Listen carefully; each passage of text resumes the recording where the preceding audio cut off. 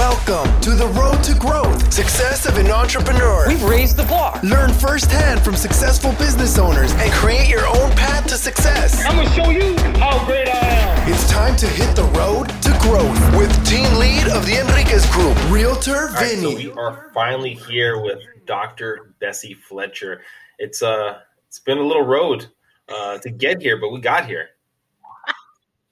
I know. Don't tell them. It has been, I always say when things seem to want to trip you up, you have to know there's something good behind it.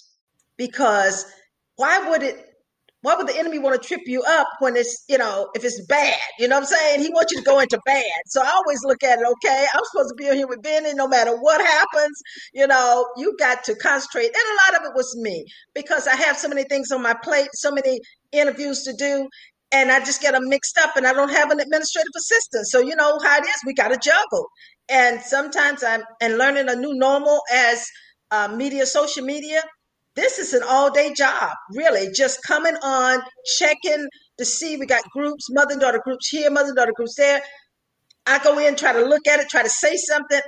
It really is interesting, but I'm not complaining, Vinny, because I could have not had anything to do, and I would go crazy in here, living in here by myself. I would go crazy, so I'm glad I'm juggling because it keeps me active and keep my mind going. So how are you doing? Yeah, no, I think that's something good for anyone listening right now to really take away. I mean, we put so much stuff on our plates. Yes. And it's really about your schedule. I live and die by my schedule. I'll add stuff to it. I look at my schedule. I go, can I add stuff to my schedule and make sure that I'm going to abide by it? Yes. Because really the stuff we do goes in the time that we allow it. Yes. And so sometimes you can do one activity, right? And kind of be all over the map compared to maybe 3 or 4 if you have it set up. Okay, I'm doing this at this time, doing this at this time, doing this at this time. And that gets us into our next idea. You're a clinical psychologist. Yes, right? I am. Mm-hmm. And you have such a hyper focus on the mother-daughter platform. Like you're telling me before, there's like 6 different shows, 7 different shows with a kind of a mother-daughter kind of focus. Kind of walk me through that, like different shows and all that kind of stuff. Wow. I started out with this mother and daughter venture in 1999. Actually, I got a message from God. I was walking on the beach in 1997, and I just lost my mother. You were talking about my mother. Where's my mother in this picture? I lost my mother in 1997. I'm an only child, and that was kind of devastating because she was my best friend. She was, when you're an only child, what do you say? You're close to your parents, my dad and my mother. And I was walking and God said, I have one last assignment for you. And it's your last assignment. And I said, God, am I going to die? I couldn't understand that statement. But let me back you up just a little bit. I've been talking to God since I was 5. So I understood what he was saying. I just didn't know what the meaning was. And I looked out into the ocean and I saw a vision of women. At that time, I was a corporate trainer. I had gone in and trained women in public housing, all across the country. I'm just corporate training. That was my love. That's what I thought I was designed to do. But in the meantime, no, God had another plan for me. And that was to minister to mothers and daughters. And when I said, what does that mean? It took 2 years. 2 years, Vinny. And one day I'm in New Hampshire and I'm training a group of people. And they went to break and I'm sitting there looking at a magazine. And then all of a sudden God said to me, I want you to create a mother and daughter bonding center. And I want you to create mother and daughter workshops and conferences. And I'm thinking, okay, that's not a big deal. I can do that. I do training modules all the time. But what it was more than that. It's a ministry. This thing is 20 years old now. September 29th, 2019 was 20 years. I never knew that's where I was headed. I never knew that he wanted me to become a doctor in psychology or become an ordained chaplain. Those things were not a part of my plans, but I've been doing it. And I'm telling you, I would not trade it for anything. Anybody that knows me know I eat, sleep, drink, breathe mother and daughter. So we have different programs that we've developed during the years over the 20 years. The first was he had me to create the Mother and Daughter Bonding magazine. We created that magazine. Of course, it went viral, went around the world. Mrs. Obama was on the cover. when they was on the campaign, several other people, and then all of a sudden it got where I couldn't handle it and the people wasn't managing it right, and God said, let it lie. And so then we went to workshops and conferences and things to that nature, and then he talked me into doing a mother and daughter crusade. And from the crusade, he said, you will no longer be Mother and Daughter Bonded Network. Now you're going to switch over to Mother and Daughter Faith Trust Ministries. That was 2011. That's how we got that particular program. Then he had me to create a program that brings together 200 mother and daughters of faith. Never did anything with it until about 3 months ago. So we created the Mother and Daughter Bible College. The Bible College is designed for women that's in prison, that's in the work release. So now it's an accredited Bible college. When they come out of the prison, they walk across the stage with an accredited degree in biblical studies or Christian psychology. We, this year, went online with the college. Now, the college is open up to any woman that has gone to school, didn't finish their college degree, but they wanted to, but because of money, maybe the children, things of life happen. God said, open it up to all my daughters and let them complete what they wanted to finish. And that was, sometimes people get to the point where they say, I wish I had finished college. And they use that as an excuse. I didn't get to go to college. And a lot of times that's a jealousy between a mother and daughter, Benny. That mother see the daughter's going to college, she's progressing, she's doing well. And then she's looking in her mind saying, I was supposed to do that. And then those jealousies come out from another way. They treat their daughter differently because they're actually a little jealous and they don't realize it's a jealousy spirit. But this time we have opened up the Bible college to any woman that want to finish her degree. And we don't charge them for the courses. God said, don't charge them for the courses. Now, that's a miracle in itself. But what we do say to them is that you pay the $99 to take care of your instructors. And we've opened it up so you don't have an excuse why you did not finish school. If you don't finish school now and get your college degree, it's not God's fault. So there's a lot of things to unwrap right there. So the first question I have is when you're talking about that you talk to God, right? Or you talk to God, right? Yes. Having the conversation right here, I know that, I'm having the conversation with you and I'm talking to you, right? Mm-hmm. I would assume, right, and it's just an assumption that from talking to other people is when they talk to God, it's not the words, it's more of a feelings. Is that correct? Or how do you talk to God? Well, like I said, when I was a little girl, I didn't know it was God when I was a little girl. I used to call it something. I used to tell my mother, something told me. But as I grew up, I know, to me, when God speaks to me, I have to be in a place where I'm quiet or no noise around me. And I can actually hear in my belly, the pits of my belly, words. That's how I talk to God. It's a feeling, but I can hear him speak through my feelings, and I can't explain it, in the pits of my belly, but I have to be in a place where I'm quiet and I listen. God talks to everybody, but we are so busy. You don't want to take the time. You want to talk to God. You want God to talk to you while you doing what you do. But God said, be still and know that I'm God. So when you still and listen, he talks to you too. I'm not exceptional.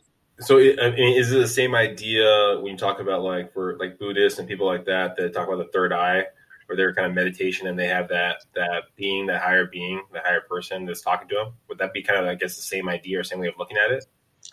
That would be a way of looking at it. Yes. Okay. Yes. So how is it when you talk to that higher being, right? God. How often do you have to go there? Is it constantly looking at it? Okay, told me the path to go on next. All right, now I need to build a game plan of how to get there. Or is it more frequently? How often do you go to that place to kind of understand your path? I talk to God all day. I tell people that's who I work for. That's all I do.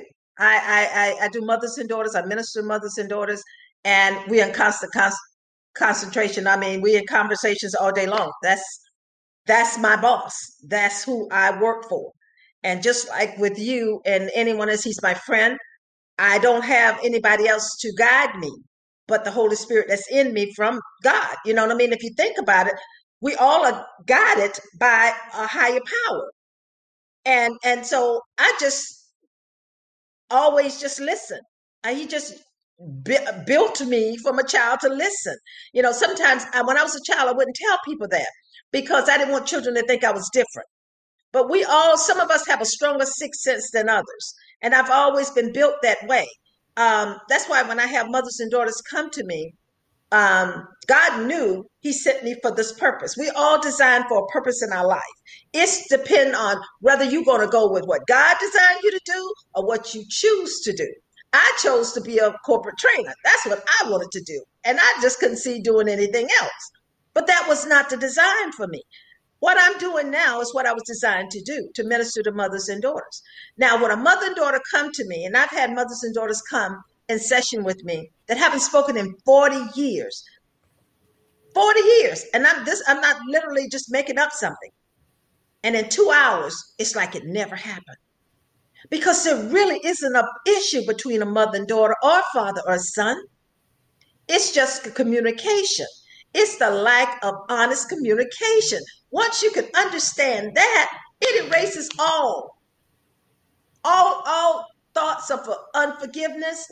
See, I teach one thing, and this is what God gave me as the core, the intro conversation.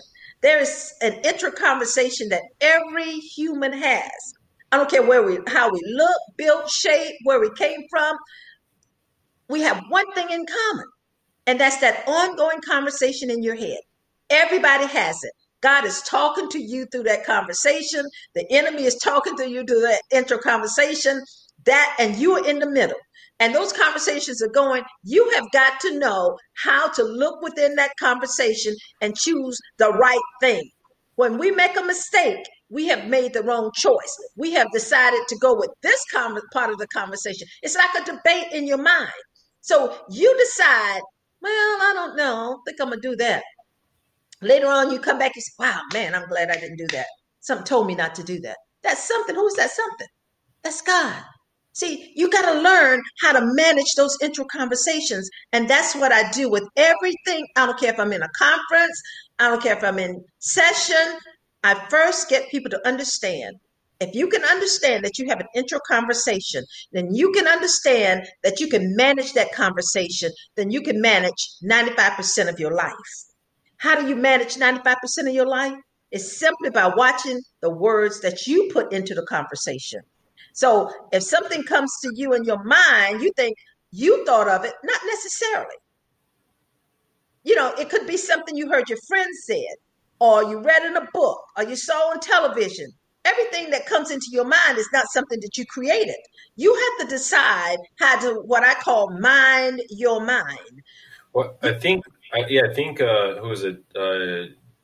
Dr. Joe Dispenza talks about the idea that by the age of 35, we're basically a computer program, right? Because all the stuff you're saying is your friend heard it, and now every time you say, okay, this is why I do it, is because I heard it from over here. This is why I do this because my dad would do this when I was younger. This is why I do this because this, and you're basically computer programs. So you have to change the way your programming works. Well, I agree to that, yes, to some extent. And the reason I say that is because everything you hear is deposited into your subconscious mind. Everything you see, smell, taste in your subconscious mind, that's your database. Now, when something comes back that's similar to that situation, your subconscious mind, like the computer, like he's saying, it'll go down and look for data. And then it's going to pull that data back up. That's why when somebody you see that you haven't seen in 20 years, but you knew that you didn't leave on the best of terms. I hate that guy, man. Every time I see him, it's just something good. You know what rolls up into your mind is that information that's in your subconscious mind. And it just comes back. And before you know it, you right back where you were 20 years with that same emotions, same feelings, because you're not managing your intro conversations. Now, how do you manage your intro conversations? How do you manage that from coming back up to be a negative? You got to talk to yourself and say, you know what, Benny? No, that's 20 years ago. I'm better than that now. And you got to change the words and change what you have deposited into your subconscious mind from the negative to a positive. And that's how you can forgive people. You have to make a decision to forgive people. Going back to basically relationships, things like that, how was, I know your mom passed away. It's been, 20 some years now. Yes. How was your guys' relationship growing up, being a only child, with your mother? I had a great relationship with my mother. My mother, I was the type of person that I was raised that you can do whatever you want. My mother would tell me, she said, you have the power, the will. I was raised very strong by my mother and my father. My father, I was the boy my father never had. So my father was an electrician. So I was a tomboy. I ran the wires and I went with him on jobs and things of that nature. And, my mother and I, I would say I thought I could talk to her about everything and anything. And I was yes, ma'am. I was raised with the yes, ma'am era. If mother said something, it was yes, ma'am. But I was always the one she said I should have been an attorney, because I never could take something that she said without, if it didn't feel right to me, then I was going to debate that. I got in a lot of trouble. I got a lot of spankings, Vinny, because I was always debating and challenging her. And so when I challenged her to the point where she couldn't handle it, she would say, well, because I said so. And that was supposed to shut it right on off. And I couldn't stand that. I hated that. Don't say because I say so, because that's like you chickening out. You're not going to give me the answer. So I would go to my room, regroup, and I'd come back with a different approach. And my mother said, didn't I tell you because I said so? I said, Mother, it just doesn't sound right. I had to say it in a respectful way just to keep from getting punished. But I didn't realize until I was 48 that I was a yes daughter. I tell people, I said, I was a yes. I didn't realize I was a yes daughter. Everything was yes, ma'am. Mother said something, yes, ma'am. And when I told my mother I had gone to school, had my own business, the house, the car, the things, and done all the things that she was very, very proud of. And she was I was on a display, and I didn't realize that. And I went to her and I said, Mother, I drove home and I said, I need to talk to you. And she said, what's wrong, baby? I wanted to tell her I was getting a divorce, because I stayed in that marriage simply to keep her happy, because she didn't believe in divorce. And I didn't realize it until I had taken so many psychology degrees, and I realized, Bessie, who are you? Who are you? You're going to be your mother? So I had to have the conversation with her. And my mother said, I'm thinking she's going to just wrap me in her arms and just, I want to lay my head in her lap and have her say, oh, it's okay, baby. Oh, my mother turned a 360. She was like, oh, no. You will not destroy my perfect family. And when she said that, I said, oh, my God, we're in trouble. And for 2 years, me and my mother had some conversations. But when I wanted to really bring it out to her, my mother had a way of kind of pushing me back. She started, well, I just can't take it today. And then she'd go into that. And so finally I said, Mother, you're going to have to stop it, because that's not working anymore. I'm not going to stay anymore. And you have to deal with that. And it took her a while, because she just couldn't believe that I was going to get a divorce. She finally got over it, but I don't think she ever really, really got over it. She finally got over it enough to deal with it. And my dad said, well, if she's not happy, we have to accept that.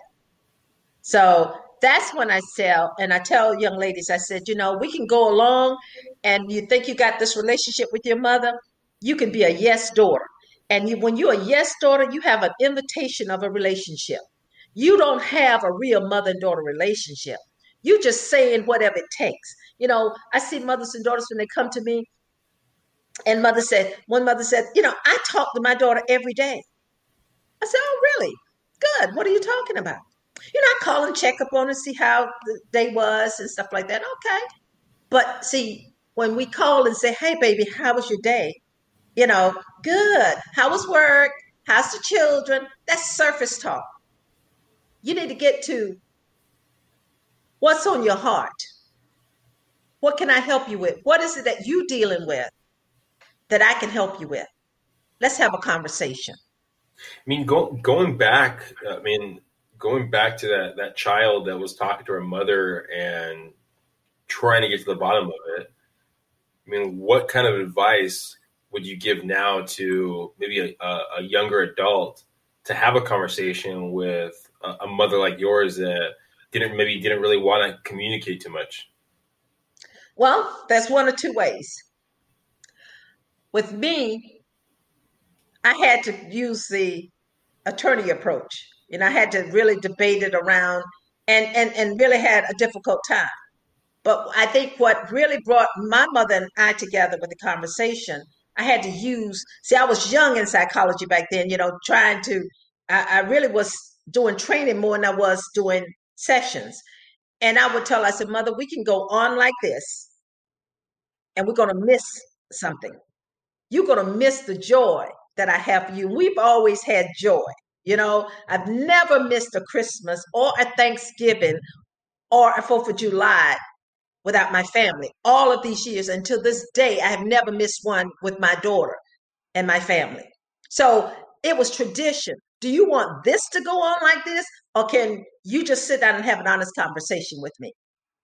And that's how we kind of broke the barrier. Because she realized either it's me, the marriage, or the marriage without me. Which one is it going to be? We have to make a choice.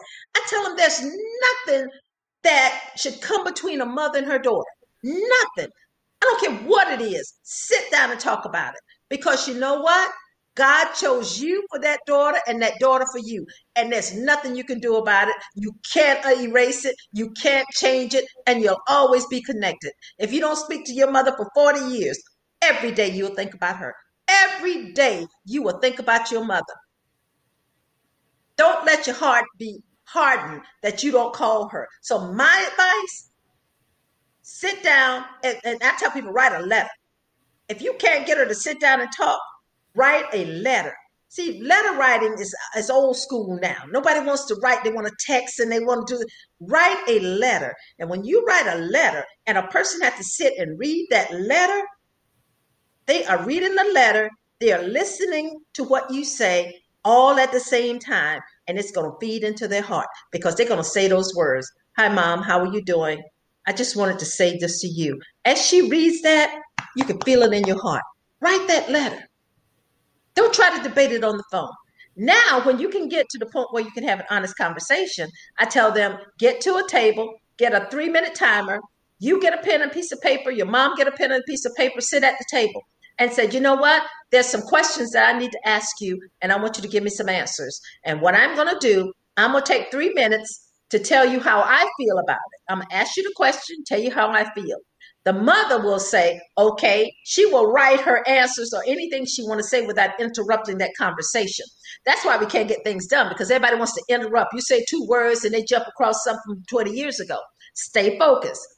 Then when she finished, the mother will say to the daughter, okay, now what I heard you say was this.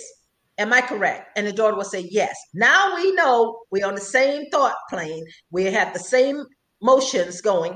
Okay, now she's going to take 3 minutes to explain exactly what happened or what she feels, how she feels about the situation. Then at the end, they're going to take 3 minutes to just say, okay, is there anything that we need to clear up? Did that answer your question? Next, and go to the next thing.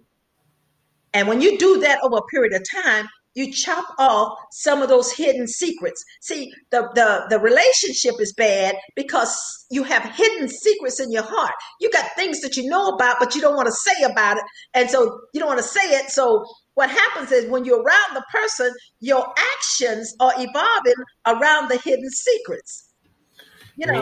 I think anyone listening right now can see your big why you do what you do, and kind of hear the passion in your voice. And I'm assuming from when you got out of college, right, and started building your practice, there had to be some kind of hurdles you've had to overcome to understand not just basically what you learned of the conversation piece, but also, I mean, there's great people out there that probably have that conversation piece that can help in the kind of conversation, yet the monetary aspect of it, to stay afloat, to basically advertise, you have people to know you about your brand. I mean, were any of those any kind of struggles, or was it pretty straightforward for you? Oh, it's a lot of struggles. I had a lot of struggles. First of all, when I decided, I'm an old banker, and I was a banker for 17 years.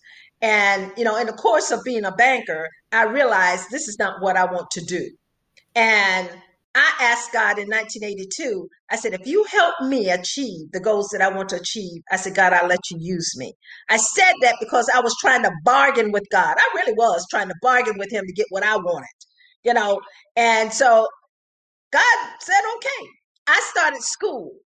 And when I started out for banking and finances, and I'm gonna make this short. And then all of a sudden, it dawned on me one day.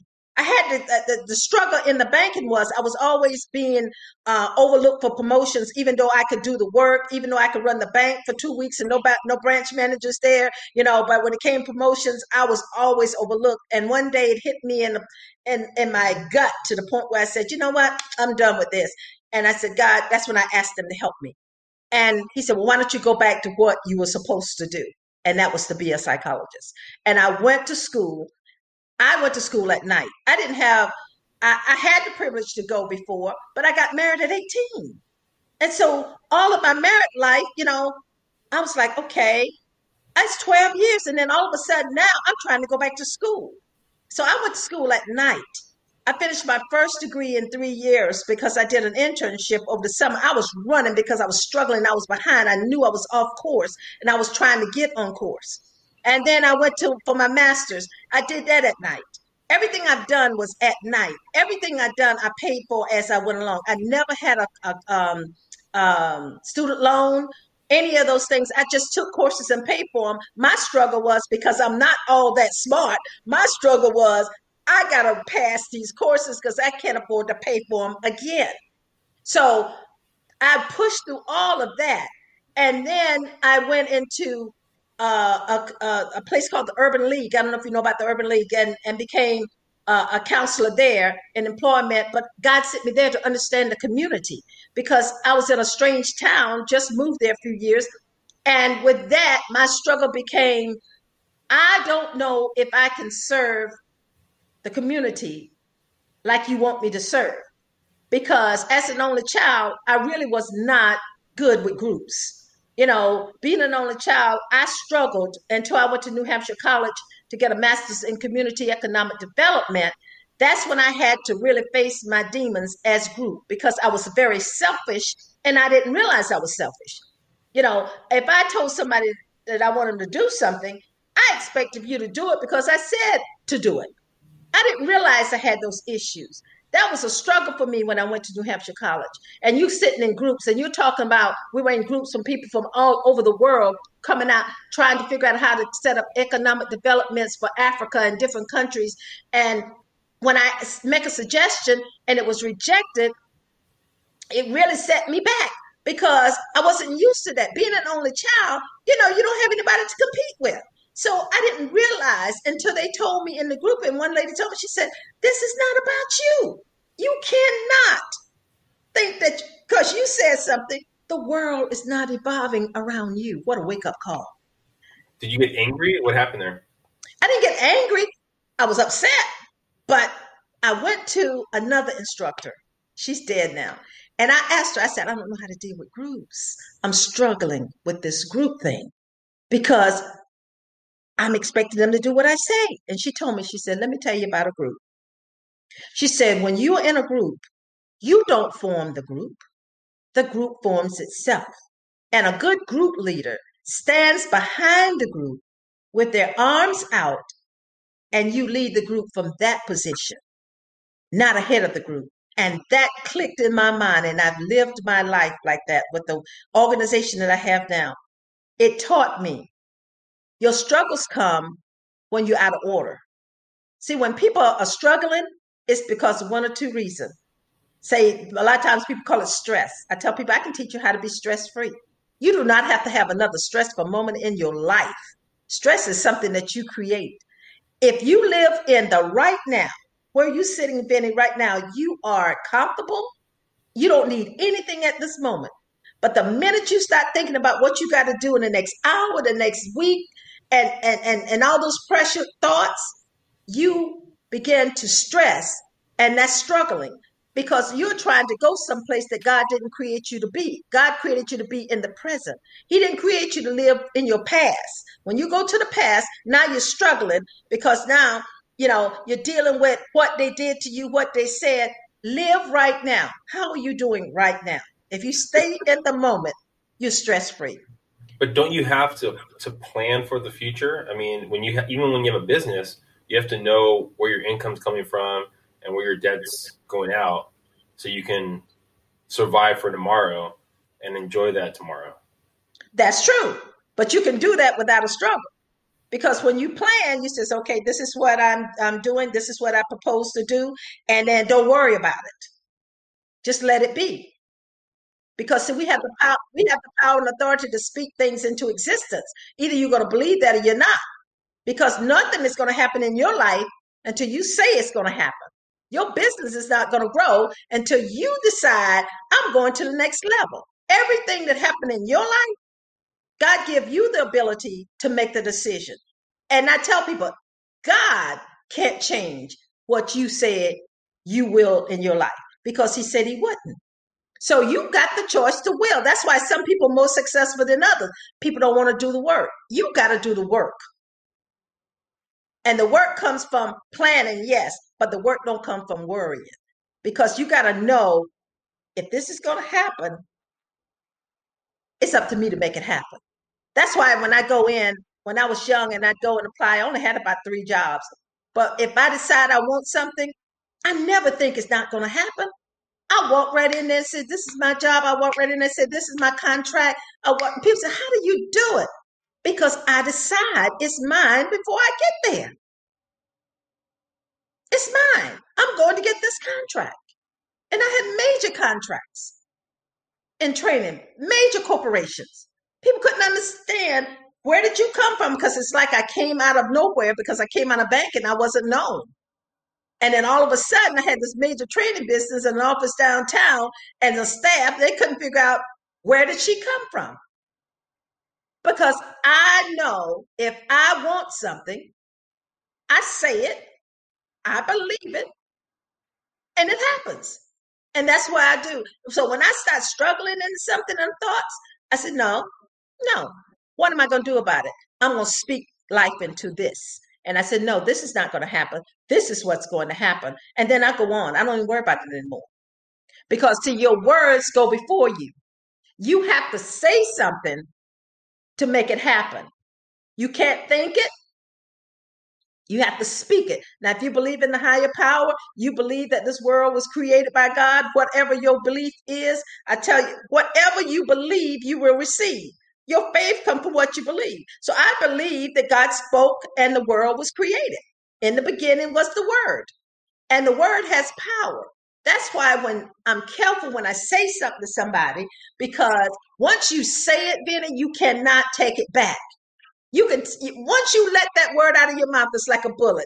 It's going to hit that intended person's heart, and you can beg, cry, and apologize all you want. You cannot take it back. You both have to deal with it. So I tell people, be careful before you open your mouth. It's best to just stop and don't say anything, because once you say it, that's it. That's how powerful your words are. And your words will go forth and they will produce as you intended. So I tell people, a lot of times I hear people say, well, it's this person. I could have been better off if it wasn't this person. They held me back, or every time I turn around, they doing this and they change. And I tell them, you can do whatever they want to do. It's not going to affect my life. Yeah, I think anyone listening right now, I think that one of the big takeaways is the idea to have faith in yourself, have faith in your game plan, know what you want to do, and have faith in that. I mean, that's the very big takeaway. Even if someone listening is maybe not religious, maybe they believe in a higher power, whatever it might be. I mean, have faith in your decision and go full force into it. Right, and I'm not religious. Don't get that twisted. I'm not religious. Religious is a whole different kind of thing. I'm spiritual. There's a spirit in us. That's how I live my life.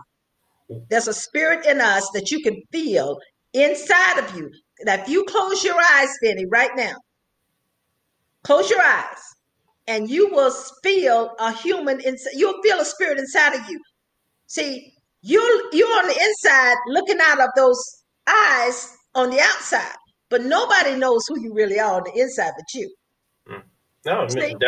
definitely makes sense. If someone's listening right now and they're looking maybe to follow your story, see kind of what you could offer to them, basically.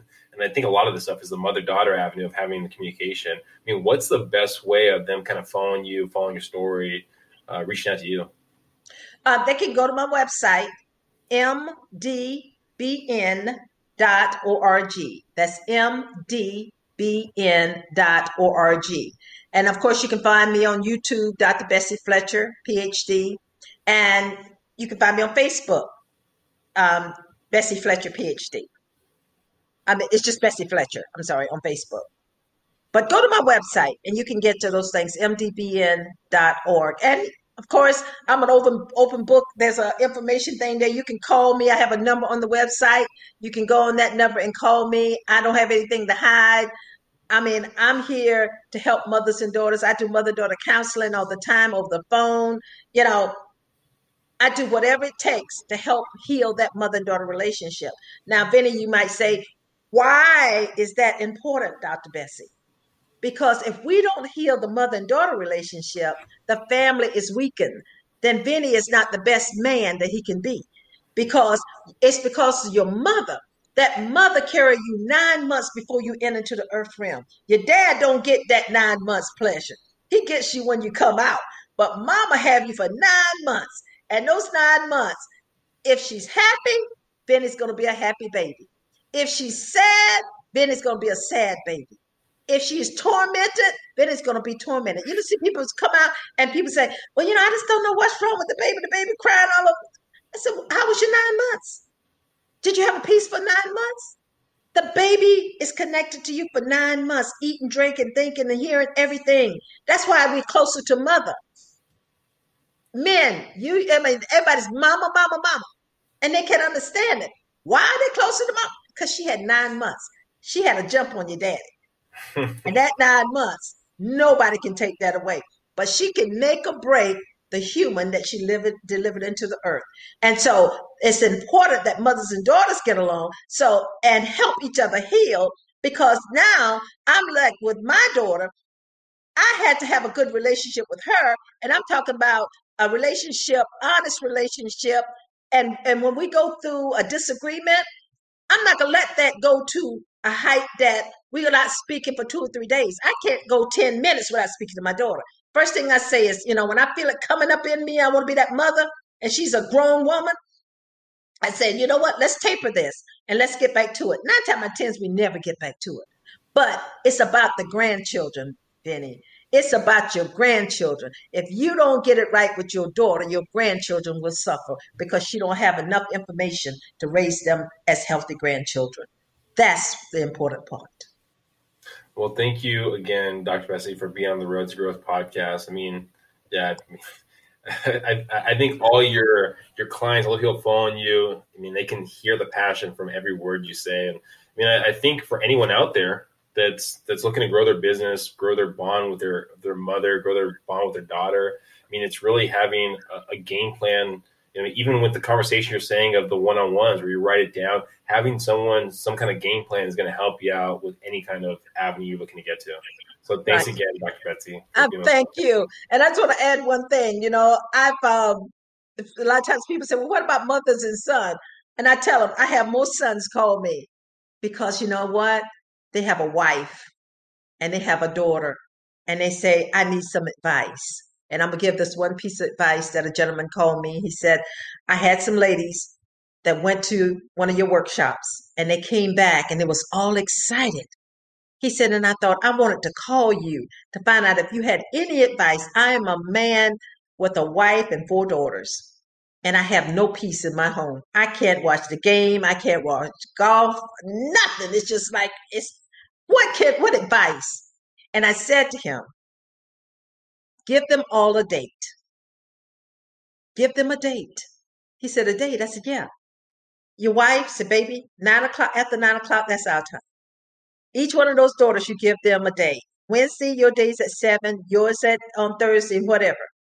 I said, when you do that, you watch and see, you're going to have too much time on your hand. Sounds simple, but he did it. A couple weeks he called me. He said, you know what? I'm getting lonely. Nobody comes around me anymore. You know why? They don't have to compete for you. See, everybody's competing. When there's one man and all the women, they're all competing.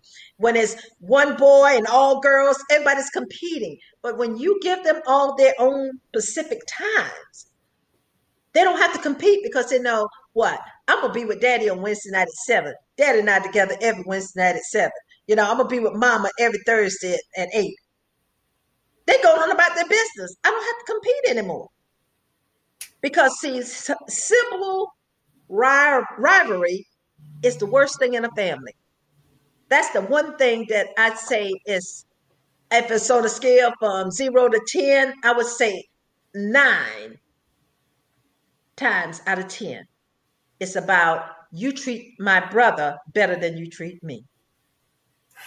And they were mad from a little girl, and it built and rolled up, and they always watching how mama treat the son. You treated him, he could get by with anything. And they harbored that. And when we get down to that, the mother say, what is that? Yes, I saw how you treated him.